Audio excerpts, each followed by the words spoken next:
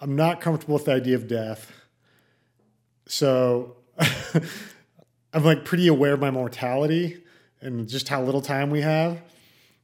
I want to feel like every day I'm not that I've necessarily made most of it, because like, I mean, I fall into all the traps that people do, scrolling social media, losing a half hour here, an hour there, is like doing whatever bullshit when you should be doing something more worthwhile.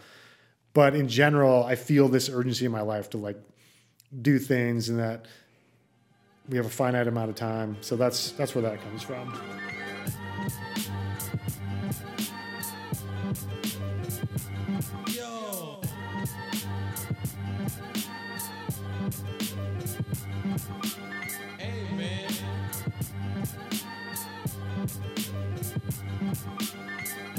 Welcome to the B-Rad podcast. I am Kat Bradley, your host, and with me today I have Tony Krupicka, who I've known for several years, known of for longer, and when I just did a brief Google search, I found out he was best known for his beard.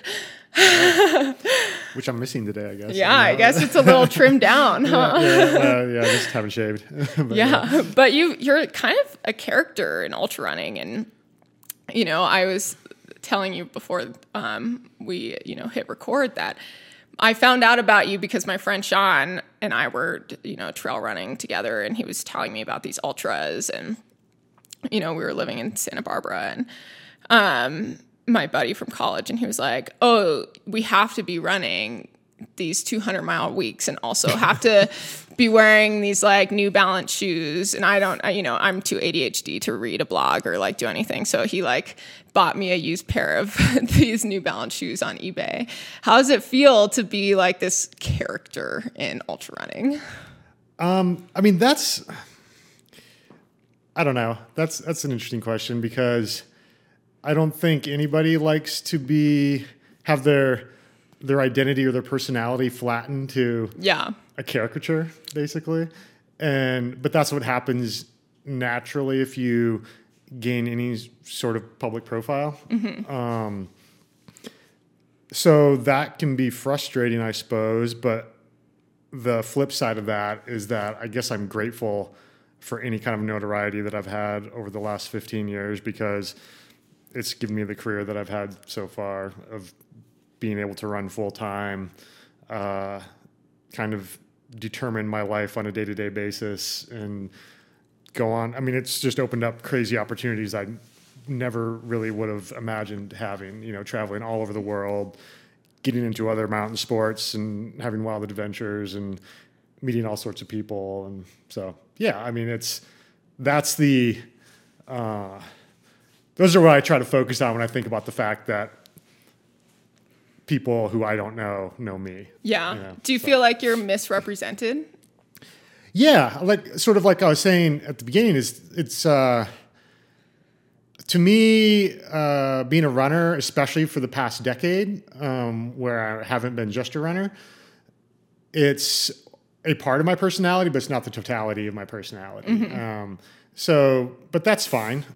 It doesn't really affect me how I'm represented, or how other people view me, so I can't get too upset about it. But depending on just how I'm feeling on a day-to-day basis, where my headspace is, I can be like annoyed or just like meh, whatever. And sorry to dig into this, but I find it like so interesting, because I always wondered, like that's what an interesting place to be.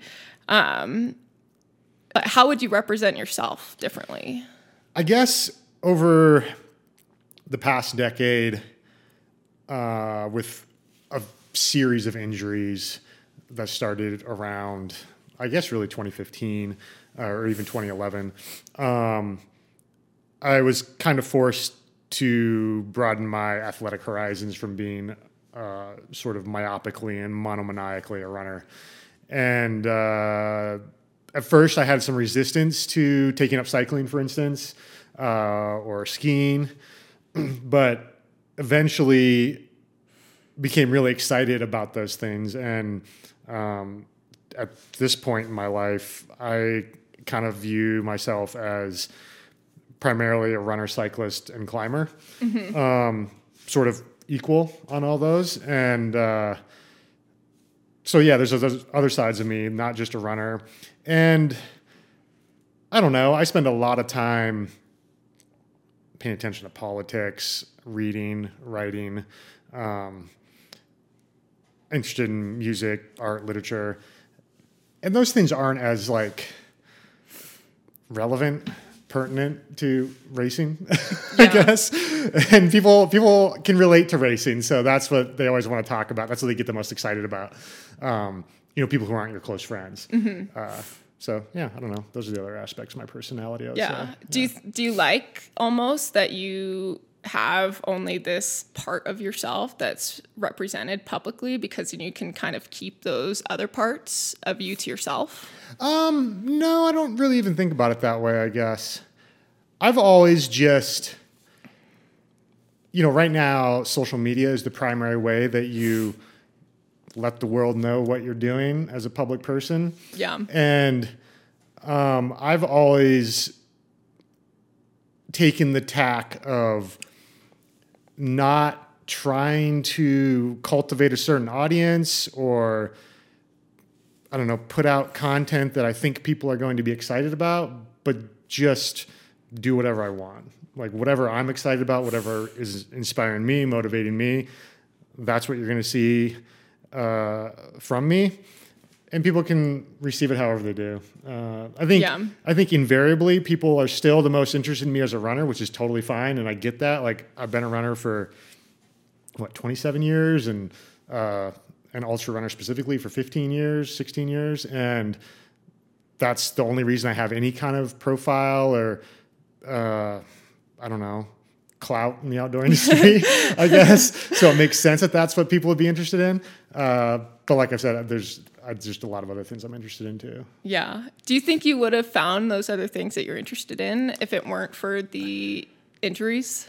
Yeah, that's one of those unanswerable questions. And I think about that, or I've thought about it before, because most of these other activities, except for climbing, I was always interested in that kind of along with running. I was just resistant to, I just saw them as kind of cross training. Like I've ridden a bike. I mean, I bought a bike my freshman year of college because of injuries. So, I've always used it as a cross training tool, but hadn't ever really embraced it as a lifestyle or really gotten interested in it until probably 2015. So I don't know. I think probably not. I mean, it took me, almost 20 years of running to like really get into cycling, Yeah. So if I had a more inherent interest in it earlier, I probably would have, dug into that. But, but yeah, climbing was something I took up like the first week of college, my freshman year, when I moved to Colorado, but didn't really start pursuing it seriously until 2012. And then skiing was another one because of injuries. I started, 10 years ago, it was all the rage because I suppose Killian. And I mean, it's going to be in the Olympics now, ski mountaineering. But yeah, that is still a very attractive way to be in the mountains to me. And yeah. Yeah. I'm like, you said something there that, caught my attention. You said to pursue seriously. Yeah. And, while you are, a professional athlete, it probably says that on your tax returns, and which is how I joke about it, because we both do a lot of other things. And, but when you say pursue seriously, like, what does that mean to you? Does that mean it just like takes up a lot of your time or a lot of your bandwidth?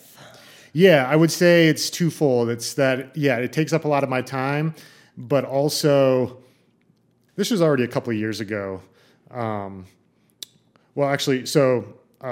like to climb a lot, and the nearest and most classic and most prominent climbing area to Boulder is just in El Dorado Canyon, just 10 miles away. And the first person I climbed with there was a good friend of mine, Buzz Burrell, who a lot of people who are listening to this podcast probably know. And but just a couple of years ago, Buzz was back in town for something. I was like, we should like get out and scramble or go for, a climb or something. And Buzz's response to me, and this is classic of Buzz, was, He's like, nope, not going to climb. He's like, if I can't commit to doing something for an hour 3 times a week, then I'm just putzing. Yeah. And that is definitely, I didn't really realize it until he stated it that way, but that's absolutely how I approach things too, is I don't, like I consider myself a runner, a cyclist, and a climber because those are things that I do very consistently and devote a lot of time and energy and thought to, and I guess have like objectives and goals in each one that I'm working towards on an annual basis. So that's how I define seriously. Yeah, that's so interesting. I'm wondering if that has to do with, runners tend to be, or athletes in general, even, adventure athletes tend to be type A in some way. And it's, I say type A, but what I might mean is a perfectionist. And I'm wondering I was going to say goal-oriented maybe. Or goal-oriented, but that still is in line with perfectionism. I definitely wouldn't classify myself as either type A or a perfectionist. Yeah. But definitely goal-oriented. Goal-oriented. Yeah, I need to have something to kind of focus my efforts and give them some structure and purpose in order to feel like it's worth spending time doing it, I guess. Yeah. So with a biking objective, or with biking, like, did you have an objective before you committed to the sport of cycling? No, it was just, I got a stress fracture in my tibia in early spring. And I was like, I am not willing to lose my entire summer to like just sitting around. So I just started biking every day. Like bought a bike on Craigslist and really threw myself into it, So, but there weren't, by the end of that summer, I had already started, there were various objectives. There were, looking back, they were kind of small, but there were definitely, I had these goals. One was like ride my bike to Longs Peak and climb Longs Peak and ride back. And another one was like this 200-mile loop here on the Front Range. That's really classic. And, those kinds of things. So my goals in the cycling world have morphed and progressed over the last 7 years. But from the beginning, I definitely had things that I wanted to do on the bike. Yeah. So with running, I'm just so interested. Like none of these questions I've written down. I'm just like so fascinated in this, evolution of you as an athlete. And now you have all these other sports that are kind of aligned, but also not, for me, I'm very much a runner. That's where I get the most joy. That's where I feel the most connected to myself and everything else. And sometimes for me, I feel like gear gets in the way. And that's why climbing has also been appealing to me. Even though there's a ton of gear for climbing too, but your hand, but like your hand is on rock, just like your foot is on the ground, And, that's actually, that's a really good point. Yeah. And so I feel more connected to the movement that I'm doing. Like how is, if we were to describe like you're not necessarily your relationship, but like, what it gives to you, what you get from it, and maybe your relationship. Does that differ between running, climbing, and cycling? No, not really. Yeah. I guess that's why I'm always a little bit baffled when people differentiate among them, because it's all the same thing to me. It's being like present in my body in the outdoors, and probably if I'm not doing something challenging, like working towards doing something challenging, because when I'm out pushing myself in the mountains, that's when I feel the most present and the most aligned with my surroundings. And that's why, like, I don't know, that's why I race, for instance, is you're at like the peak version of yourself, know, and I think that's what I'm looking for in all these activities. Of course, that happens only a few times a year, or to a lesser degree, maybe a few times a month. But that experience of being aligned with your capabilities, the challenge before you, and your surroundings is, I don't know, I guess you could call it flow state, or yeah, that's what I'm looking for with all these things. Yeah. You spend just, I mentioned just before this that like I did some stalking before 30 minutes of hardcore social media stalking, including Strava. Oh, and okay. Which is my favorite social media. I agree. Yeah, it's definitely my favorite social media. Yeah, I'm addicted to Strava. Even when I'm not running, I'm still like, what's everyone else doing? Some cool adventure. Yeah. But and I looked at what you've been doing, and although you're known for super high mileage, like again, like my friend Sean and I were running 80 miles a week, not when we shouldn't have, because you're running 200 miles a week. And now you're still, it's not all running, but you're still doing an incredible amount of volume outside. Sure. Sometimes, at least 3 hours outside a day. And that's just what I see. What do you think you'd pour your energy into and find that flow state if all of that was taken away?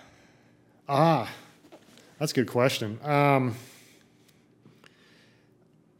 Probably some kind of creative pursuit. Like I've been working a lot the last couple of years on writing more focusedly and with actual kind of like, I don't know, deadlines and projects and stuff. And so I would spend more time developing my writing, but then I'd probably also get into photography more. Mm-hmm. I really enjoy taking photos. 99% of them are on my iPhone. But I appreciate, I guess, the art of photography.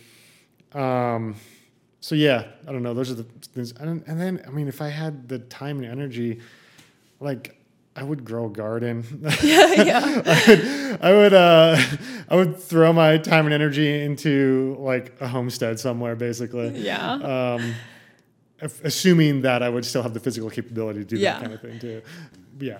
Yeah. It sounds like you're at the point now that you'd be okay. At least it'd suck, but I don't know if I'd be okay. There'd be a huge adjustment period.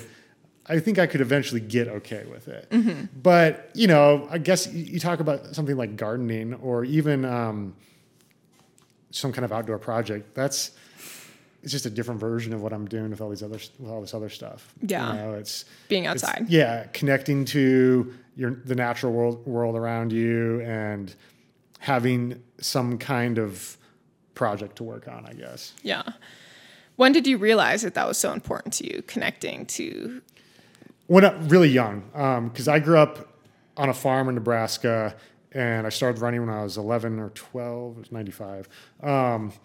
And immediately just like took to it really quickly, and kind of within a year, I definitely understood that part of what was important about it for me was being so in tune with like what the weather is doing, the seasons, how my body feels. It just instantly became a big part of my identity. But I think that I just remember very early on having this thought of, man, it'd be so weird if your life was just going from like climate controlled like box to climate controlled box, from like home to car to school or work and back, and never being aware of, I guess, what the world is doing actually. Yeah. And not just the world almost implies like the people in the world, but like or do you mean like the environment? Yeah. The environment and the planet. Just like the natural cycles of seasons and day-to-day weather and all that. And that sounds so weird, like I'm a meteorologist or something, but no, it's just like being connected to like, I don't know, to me, that's what reality is. Oh, totally. And it's just weird if you're completely divorced from that, but yeah. I was like living with someone that I knew from like a friend of a friend from Ohio for a little bit when I was in between places, and this person went from home to car to parking garage to office, and I couldn't believe it. And he was like, the average American only spends 30 minutes outside a day. And I didn't believe him. And I just thought that was the most depressing thing I've ever heard. No, it's wild. And like I'll have like recently, just last week, I guess, I took most of the week off because I was just feeling like garbage. And there was a couple days where I spent less than 30 minutes outside. Yeah. But it's like such an anomaly for me. It's just like, oh, I just don't even know what it's doing outside right now. I know. Like, but yeah. Do you find that the weather affects your mood at all for someone who's so in touch with the outdoors? Yeah, it does. I think that's pretty predictable ways. Mm-hmm. Like I get exhausted and beat down by like the heat and the sun in the summer. And, usually winters are pretty mild here in Boulder on the Front Range anymore to where, by time February or March rolls around, you're kind of ready for winter to move on. But no, I don't know. I like it all. I like the variation. Mm-hmm. I think most people who live in Boulder can identify with this. It's always super nice when there's like a gloomy day because it's always so sunny here. I don't identify with that. Oh, really? God, I love it. I'm like a total lizard. I'm like, give me hot on a rock. This is where I'm happiest. I love the gloomy days too because it's, it is sort of like this monotony of sunshine. Yeah. Oh my gosh. Give me that monotony. I'm a creature of the sun. It's so funny that you say that because I would have never known. But see, I like variation in general. Like, a big reason why I like living in Boulder is I think it is probably the most mild, true 4-season climate. Yeah, maybe right. Colorado Springs is more mild, but yeah, they're like all 4 seasons are here, but they're all like pretty mellow. Yeah. Yeah, true. I like having all 4, I guess is what I'm saying. Yeah. Maybe I'll like it again one day. My toes just need to, warm up first. So I want to, this might be annoying for you, but I really want to get back to like this public figure of you because it's such, I just find it fascinating and I have seen it in myself and I'm, a small person in the sport compared to you. And I realize how it affects me and it's how it shaped my adult life and my personality and we both had success in the trail world young. How has that shaped you as a person your decisions? And you seem pretty immune to a lot of it, but I imagine it has to have had some effect. Yeah, I imagine it has too, but I don't feel too aware of what that effect might be. Every now and then I think I can feel like, oh, I don't know, like, oh, you're acting, or, your thought process at least is, like that's an entitled way to think or something, because I don't know, for 15 years, I've had a lot of opportunities in the outdoor industry, and a lot of people like telling you you're great, and of course that has to have some kind of effect on, I don't know, the way I view myself. But as you alluded to, I make a pretty intentional effort to pay as little attention to all of that as possible, I guess. Gosh, 15 years ago, I probably like read comments and articles and that kind of thing. But now I don't know. I'm 39. Like, I just don't really care. Yeah, it's totally. It's just like not a part of my day-to-day. It's not where I don't seek validation there anymore. I don't know. I think I seek validation more now from people I respect, like friends I respect, my dad and Haley and What about in those younger formative years though? Because even before that, you were 22 when you won Leadville? I just turned 23 a couple weeks before. Yeah. And then you blew up on the ultra running scene and you all of a sudden had opportunities and, with those opportunities is the implication that they might go away, Well, and that, for me personally, that's totally, I stumbled in this. I loved running. I was firmly in the outdoor industry before. I'd been a guide, backpack guide, rafting guide. And had been a, collegiate runner so it was a natural progression. And then after Western States, I was stoked, but then was the implication that like, oh, if I fuck up, like this could When did you start running ultras? 2013 was my first, like, I did like an 80-mile attempt because I read like some blog. It was in Rhode Island. I was seeing my mom. So. And then when was your first 100? First 100 was 2014, where I did the Bear 100. Or no. I did Bryce 100, where I got DFL twice in a row. Ooh. I got proud DFL. I did. I was just like partying too hard and then going and racing these. But that's wild because for me, my first 100, I won it, which is like to be humbled like that. That's just like it's crazy that you then went on. What year did you win Western then? I won Western in 2017. Okay, so we met, I think, the year that I won the Bear. Yeah, no, I was going to say I thought Bear was where I met you the first time. Yeah, and that was 2015. Yeah, okay. And that was after 2 DFLs, and then I did the Bear.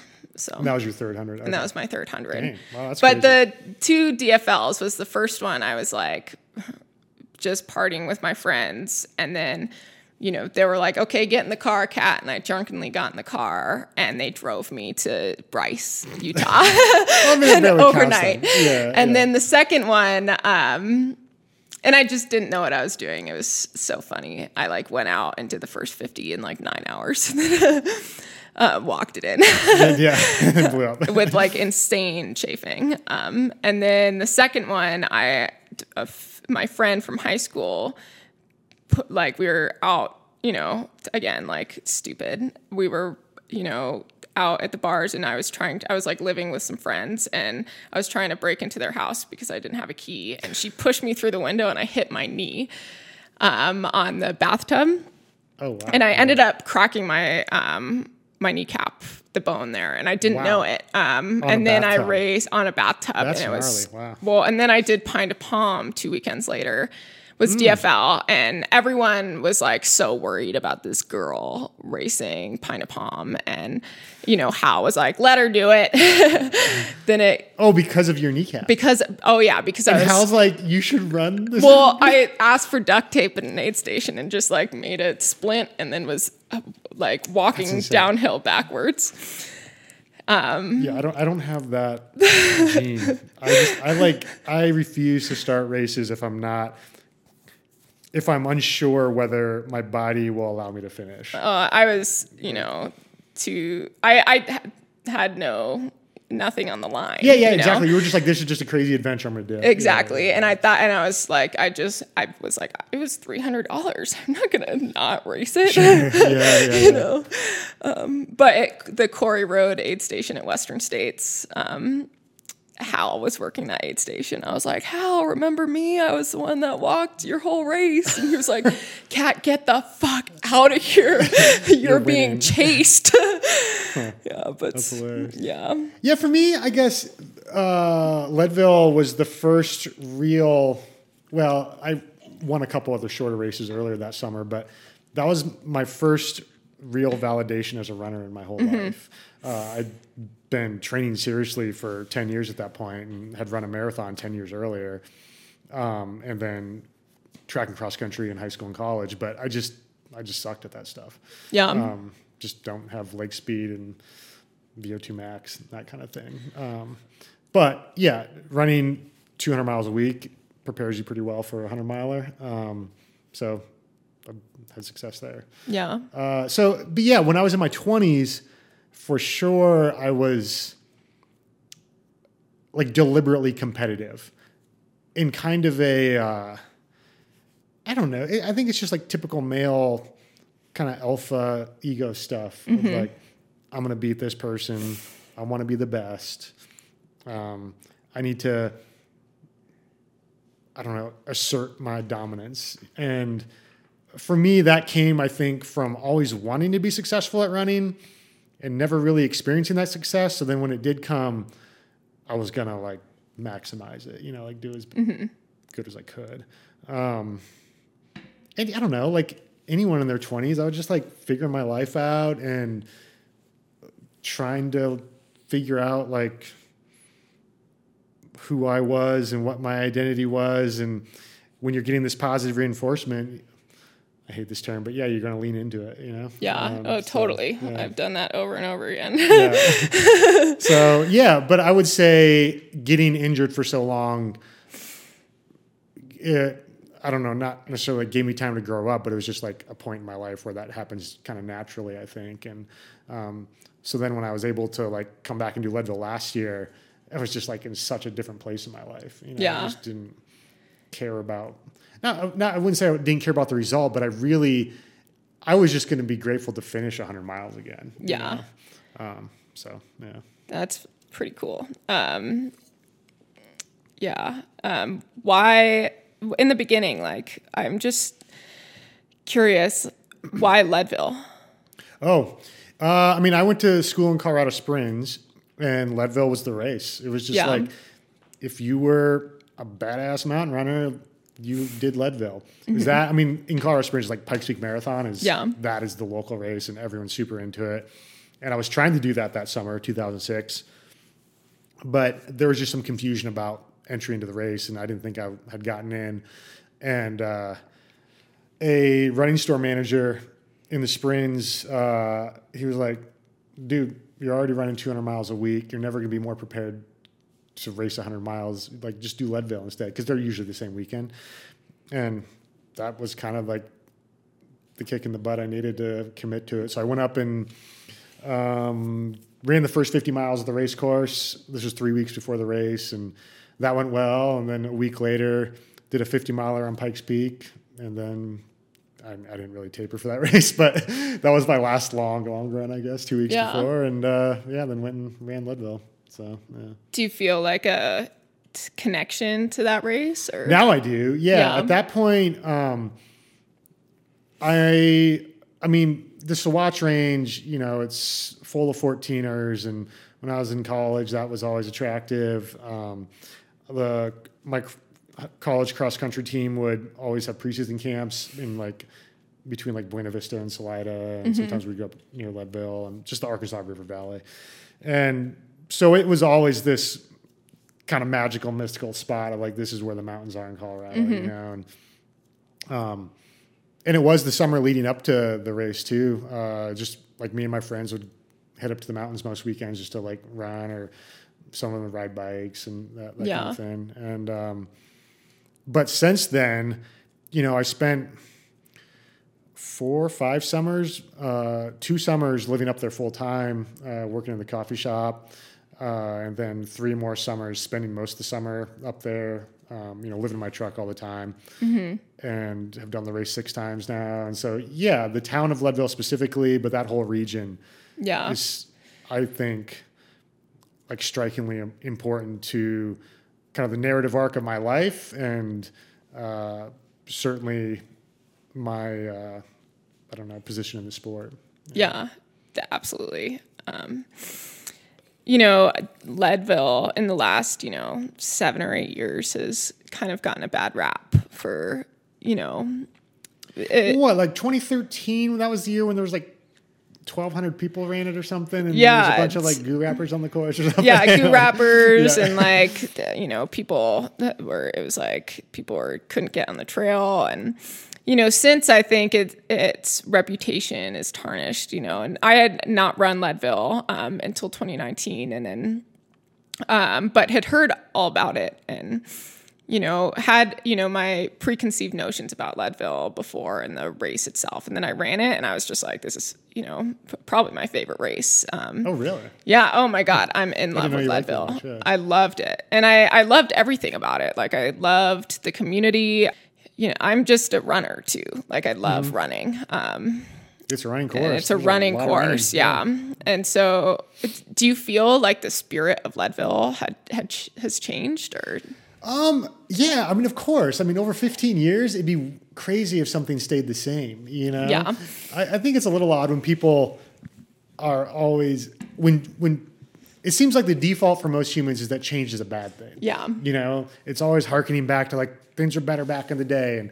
And, for sure, Leadville's changed. I mean, I think Lifetime bought it in 2010, maybe. I can't remember what year it was. 2009, 2010. So yeah, it technically became like owned by a corporation then. Yeah. But from the very beginning, 1983, there was no bones about it. Was supposed to be a money-making proposition. It was all about economics. Yeah. That was for the reason town. it was founded. Yeah, you know. So I don't know why people think that's weird. But I also think it's fine that there's a spectrum of events in the sport. Yeah. You know, Hard Rock gets held up as being this rootsy, I don't know, like kind of the soul of the sport type thing, you know? And I think it is, but there's a lot of things about it that are problematic too. And I mean, the Hard Rock course is unassailably rad. There's a lot of really cool things about it. But it's cool that something like Hard Rock can exist, and then something like Leadville, or going further, UTMB exists, where it's like the hype is as jacked up as you can possibly have it. Yeah. And like I just did a 50K a couple weeks ago where there were like 50 people, and everyone just sat around in lawn chairs afterwards and waited for everyone to finish, and it was rad, and I love that. You know? But I've also done UTMB twice and other big European races that were just as hyped up, and I enjoyed those too for what they were. So I don't know. Has Leadville changed? Yeah. I mean, the first year I did it, I signed up 2 weeks before the race. It was a couple $100, and there were like horse tanks of Coors at the pre-race meeting on ice. Yeah. and I remember having one. But it's just like hilarious that, now it's owned by like a fitness company, and I don't know. That's fine. I don't really care. Because Leadville's changed a lot. Yeah.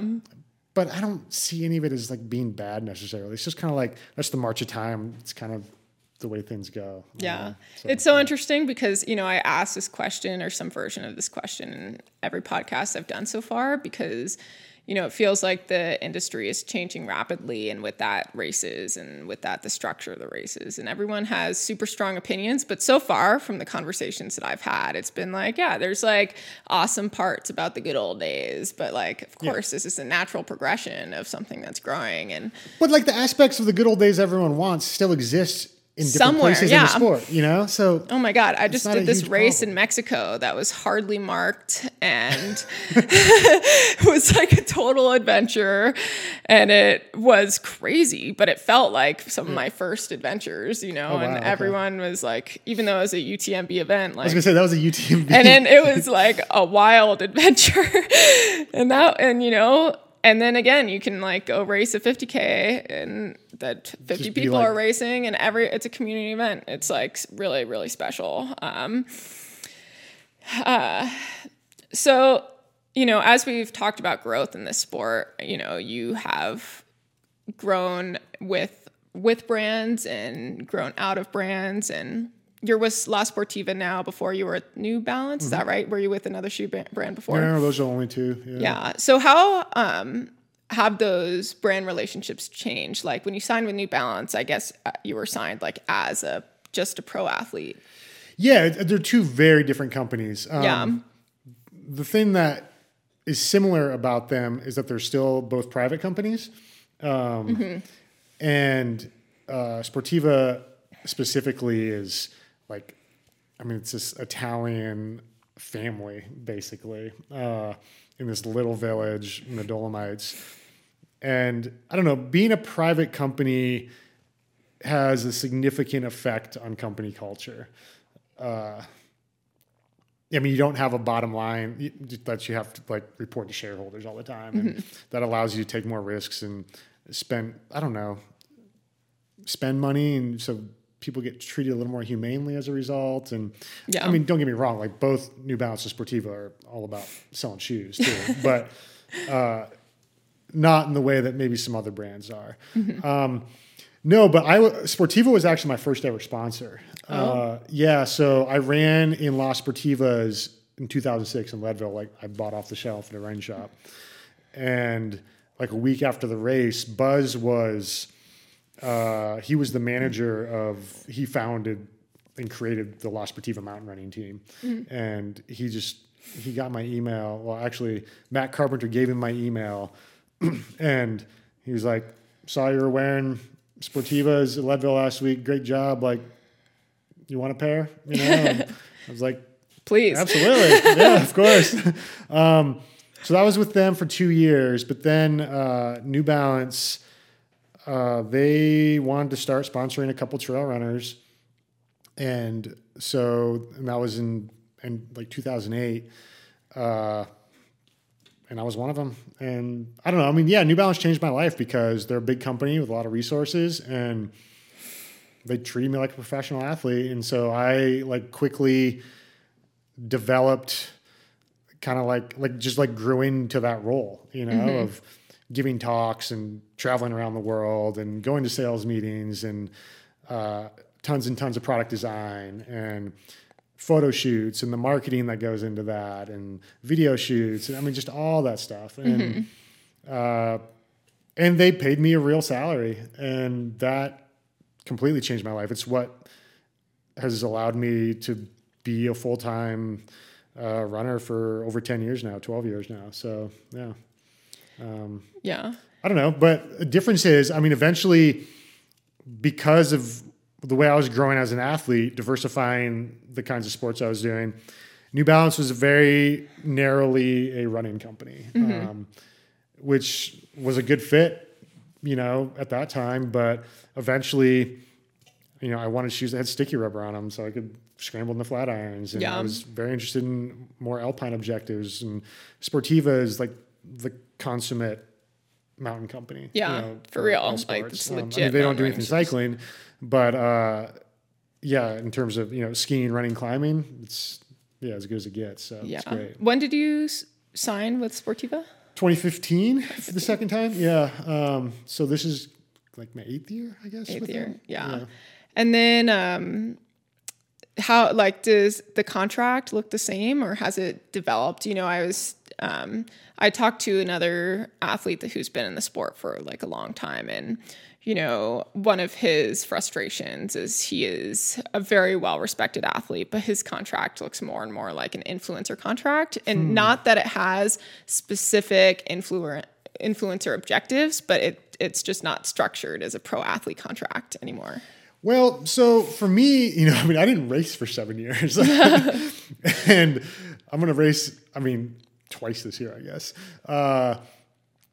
And I don't know. So I don't know that my contracts have necessarily looked like at New Balance. They were very much. I mean, New Balance, like the guy who I was signing my contracts with, he signed like he was at Nike before, so he signed Kara, and like Abdi and Meb and these guys, you know, like just everybody. And so he came from that world of marathoning and track and field, and I mean, I wasn't getting paid what they were getting paid, but there was a point where he was just like, dude, like you're going all over the place, like doing talks for us. It was like, this is embarrassing what we're paying you, you know? So it was just like immediately kind of leveled up that way. And I remember I had the full thing, like incentives for race results. Like I had an incentive to, at the time, what was that? It's the year that Ian won Rocky Raccoon and broke 13 hours. I was second that day, but I had an incentive that day to like break the course record there, because at the time it was the trail world record for 100 miles. And I ended up missing it by 2 minutes, but I mean, it didn't matter because Ian beat me by half an hour, but like I would have had a big bonus if I'd done that. There. So that was like how my contract was structured with New Balance, and it was like very results based. But with Sportiva, it's always been more about like adventure projects, and like I have a proposal budget with them for, I mean, expeditions for lack of a better word, and kind of like media projects and stuff. So that's. I mean, that sounds more fulfilling to me. Well, yeah, because I mean, I don't really race anymore, you know, and that was brought on by injuries. But then during that period of being injured all the time, I developed more as an athlete to being more interested in that kind of stuff. Yeah. And as a creative person, these expeditions take a degree of creativity, it's. Oh yeah. They're completely like self-motivated, Yeah. and it's like what inspires you and self-motivated and often like self-devised, you can do an expedition that someone's done before. And often that's the case, but it's not a clear trail that you're running in a structured, sanctioned event, that takes, I don't know. I found that as like someone who, loves expression in the mountains, that's sometimes what makes me excited is just like being able to create my own, figure it out, instead of just like running aid station to aid station. Totally. Yeah. And that's what's fulfilling about those is how it's all engaging, like all parts of your mind and body, and there's like not the safety net and the structure and just sort of like the cookie cutter plan of a race. Yeah. The risk factor makes it. I don't do it because it's riskier, but having because to that figure creativity, it out. That creativity element comes in because it's completely like self-devised and self-motivated. Yeah, exactly. And by risk factor, I meant that, you have to. There is a greater risk factor, and with that becomes the puzzle, and with that is the expression, Sure. There is also a risk in that, and this, maybe I'm just more keenly aware of this, but that people understand, and by people I mean the public or fans, they understand races and they understand race results and that kind of thing. It's a more difficult story to tell that people can relate to when you're doing something that's not a race. If that makes sense. Yeah. So you mentioned that you were racing this year. Is that right? Well, I did that 50K in North Carolina, and then I'm heading to South Africa here in like a couple weeks. Okay. Yeah. To do Ultra Trail Cape Town. Yeah. Cool. What, going into that race, with all the context that we talked about, like what is going to be, what's your why behind that race? International travel. International travel, yeah. If I'm being completely honest, it's like I was invited, and like I said, I'm 39. I was there 10 years ago, and it's like kind of blew my mind that I was invited back 10 years later. It was a different race I was doing there, but just that I had the opportunity to go to South Africa again 10 years later, and I was like, I haven't traveled internationally since the pandemic, so it's crazy. I'm going to spend most of the next like 3 months abroad, but that's the main thing. And also the second half of my summer didn't go the way I'd hoped. I'd hoped to run Leadville again, honestly. And my Achilles flared up, had some like energy issues because I was doing had some biking events I was doing. So Leadville didn't happen. And so it seemed like a good opportunity to do a race in a cool place that also like challenged me physically. Is Haley going too? She is, Nice. Which is super exciting because I spent a long time traveling internationally solo, and it's lame. Yeah. So it'll be fun to have her along for sure. Yeah, is that her first time in South Africa? That'll be her first time. Yeah. Another question just came up in my head. In regards to social media, did you have, Haley is a badass in her own right. And I only know her through our mutual friend, Abby, and we've spent some time together through that. Does she ever find it hard to, be represented on your social media? And now she's, associated with you and has like her own followers, even that I assume have come from you, even though she is a legit mountain athlete. Sure. Do you know, and maybe I don't want you to have to speak on her behalf, but I'm wondering what that dynamic is. That's probably better for her to answer, but obviously I know some of what she thinks about this, and she's definitely ambivalent about being in the public eye. Yeah. She works currently in, I don't know what she would like, content creation and marketing in the outdoor industry, and that's where we met because she was at Sportiva. She doesn't work there anymore. So she's done social media for various companies, is currently doing that. And I don't know. I think she likes the creativity of it, but she doesn't, she's just very on the fence about how like much how she portrays herself on social media. You know? Yeah. Like what's like even the point? I mean, I go back and forth on it. You know? So yeah, that's the way she feels about that. Yeah. Cool. You know, back to this race and like in context of this race, you know, you've always had a reputation of, you know, going hard at whatever it is, you know, in racing, in training, you know, and even in this conversation, like I won't really do it unless I can do it 3 times a week. You know, you either don't do it or you do it all the way. And what's that going to look like for this race? It's in flux. A couple of weeks ago, I was feeling really good. Yeah. Like when we were in North Carolina, we did that 50K.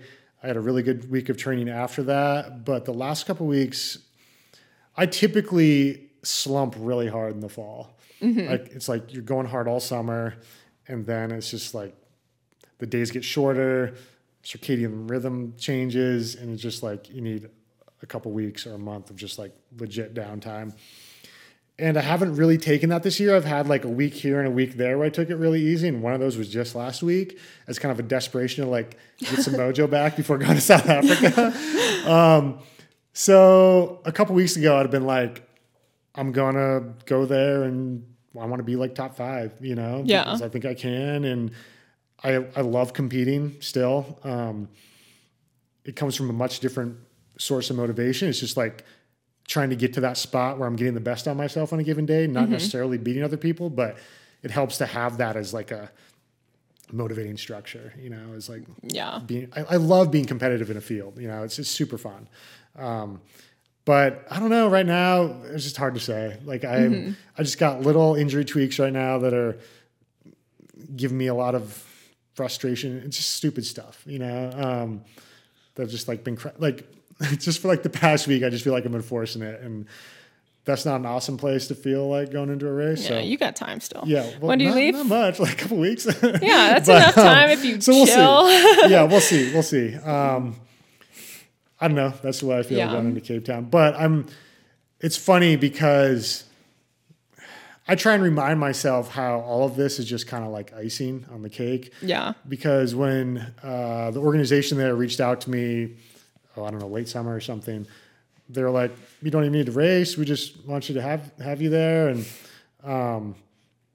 so the fact that I'm signed up for the 100K is the fact, you know, that I was feeling good enough to be able to do that is, I don't know. I've had a lot of years where running was basically not a possibility at all. So I still feel grateful, I guess. So we'll see. I don't know.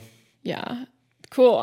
That's awesome. You know, I'm going to wrap it up here, but I'm curious before we do, you know, with everything that you do, as I said, you are all in, and what in that do you think makes you tick? Like, why are you like that? And do you think that translates into your racing and the rest of your life? And what makes you tick, and what makes you able to run 200 miles a week, and what makes you able to compete at a high level or climb at a high level?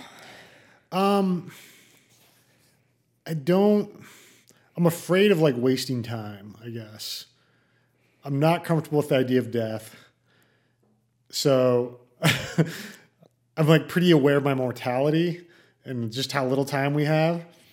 And so I want to feel like every day I'm not that I've necessarily made the most of it. Cause like, I mean, I fall into all the traps that people do, you know, scrolling social media, losing a half hour here, an hour there, just like doing whatever bullshit when you should be doing something more worthwhile.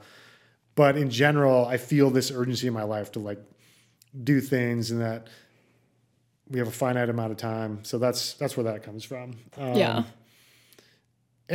you know, there's got to have like the macro picture too. There's peaks and valleys and ebbs and flows, and times to go hard and times to rest. But that's kind of what always drives it for me, I guess. Yeah. Whether it's competition or like just getting outside. Oh, I mean, those things, that's all different, I guess. Yeah. But yeah, the getting outside for sure.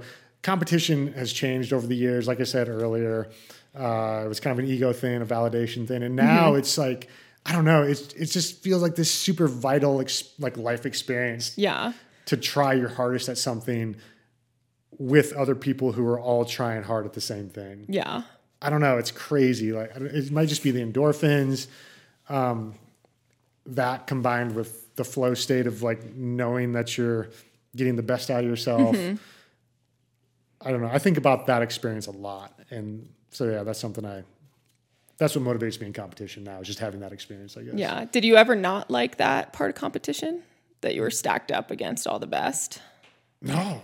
Yeah. That's always the best. That's yeah, like, it is. It really is. No, I love that. Like that was always hugely motivating. It's always more satisfying to be racing like the best instead of, because like then you get to find out, like where you stack up, and that's much less of motivation for me now, but it's still needing that structure, kind of that format of competition to like bring the best out in myself though. You know? So yeah, I only ask because I'm an extremely competitive person, just by nature. But there's like when I was super burnt out in running, I also just like didn't want to compete, and it wasn't that I didn't want to stack up with the best. I just like didn't want to line up at all. I just like no. I was like racing. I get that. Like, I mean, especially if you feel like there's external expectations or something. Exactly. But if you have an internal motivation for it, then it's not a problem, I guess. Yeah. I found recently again that I was like in the end of the race, when I like wasn't even doing well in this race, that I was like, oh yeah, this is really fun, actually, the competitive part. I love it. I just love like the tactics and the gamesmanship and just stupid stuff. Like, I don't know if it's almost nostalgia at this point, but when you're like, just like, oh yeah, hit a gel. Okay, drink, like. We'll find out if it's nostalgia in a couple weeks. Yeah. I just don't do that often anymore. And I guess I did it so much for so long that maybe it's just nostalgia at this point. But it is that, it's just like purpose and focus in the moment. That's super rewarding. So, yeah. Do you find you lack focus in other aspects of your life, or are you always pretty focused? No. All this stuff takes a lot of energy, as I'm sure you're aware. So other stuff falls by the wayside, and I definitely lack focus in other areas of my life. Yeah. Again, it's cyclical, like it goes up and down. But yeah, I only have so much like time and energy. And, totally. Yeah, that can be frustrating. I find that like when I'm racing, it's the only time that I can really truly be focused. Which is, I think, part of the reason I like it so much. I'm extremely ADHD. My brain is a million miles an hour all the time. Yeah, I'm definitely not like that, but I just get tired. Yeah. And then it's hard to focus when you're tired. That's sort of my simplest way to put it. Yeah, I get tired too when I'm running high volume, which is less often than you. So last question. Everything you do is pretty public, like on Strava, on Instagram, and your blogs that, are very detailed and almost romantic. And what's something that, you're proud of that you might not have shared, or, that's not necessarily sport related, or can be, or, I think the thing I'm probably most proud of in my life that isn't related to like any of this crap, is having a degree in physics. That sounds hard. That shit was hard. Yeah. I was super focused during that time. I was also running, but all I was doing was running and doing lots of hard math. And I'm not good at math. That's why it was so difficult. But I stuck it out and did it. Most people, like what they major at in college, they're good at. Like you're getting A's, you know? That wasn't the case for me. I was a straight B student in the physics department. They let me graduate for sure. But anyways, yeah, it was. So that's something I'm proud of. That was already 20 years ago, 15 years ago. But yeah. I mean, that's pretty. Man, I've never taken a physics class, so. Yeah, for me, it was always, I was interested in kind of the pop culture side of it. You know, Stephen Hawking, Carl Sagan, that kind of stuff, Richard Feynman, cosmology. And I was on a science scholarship for college, so I had to major in the natural sciences. So I chose physics. What do you think you would have done with that? Well, I mean, grad school, I ended up majoring in geology as well, and I went to grad school in geography. And I was working on acid mine drainage in the San Juans. So it wasn't really using physics. Yeah. I wasn't good enough to use physics to go to grad school in physics. Yeah. So much school. Yeah, and just really hard. But cool. Yeah, that sounds hard. Well, any last words? I think we've probably covered it. Yeah, covered it all. Thanks for having me on. Yeah, thanks so much. It was fun to get to know you after all these years. Sure. Yeah. All right. Thanks so much. Peace and love.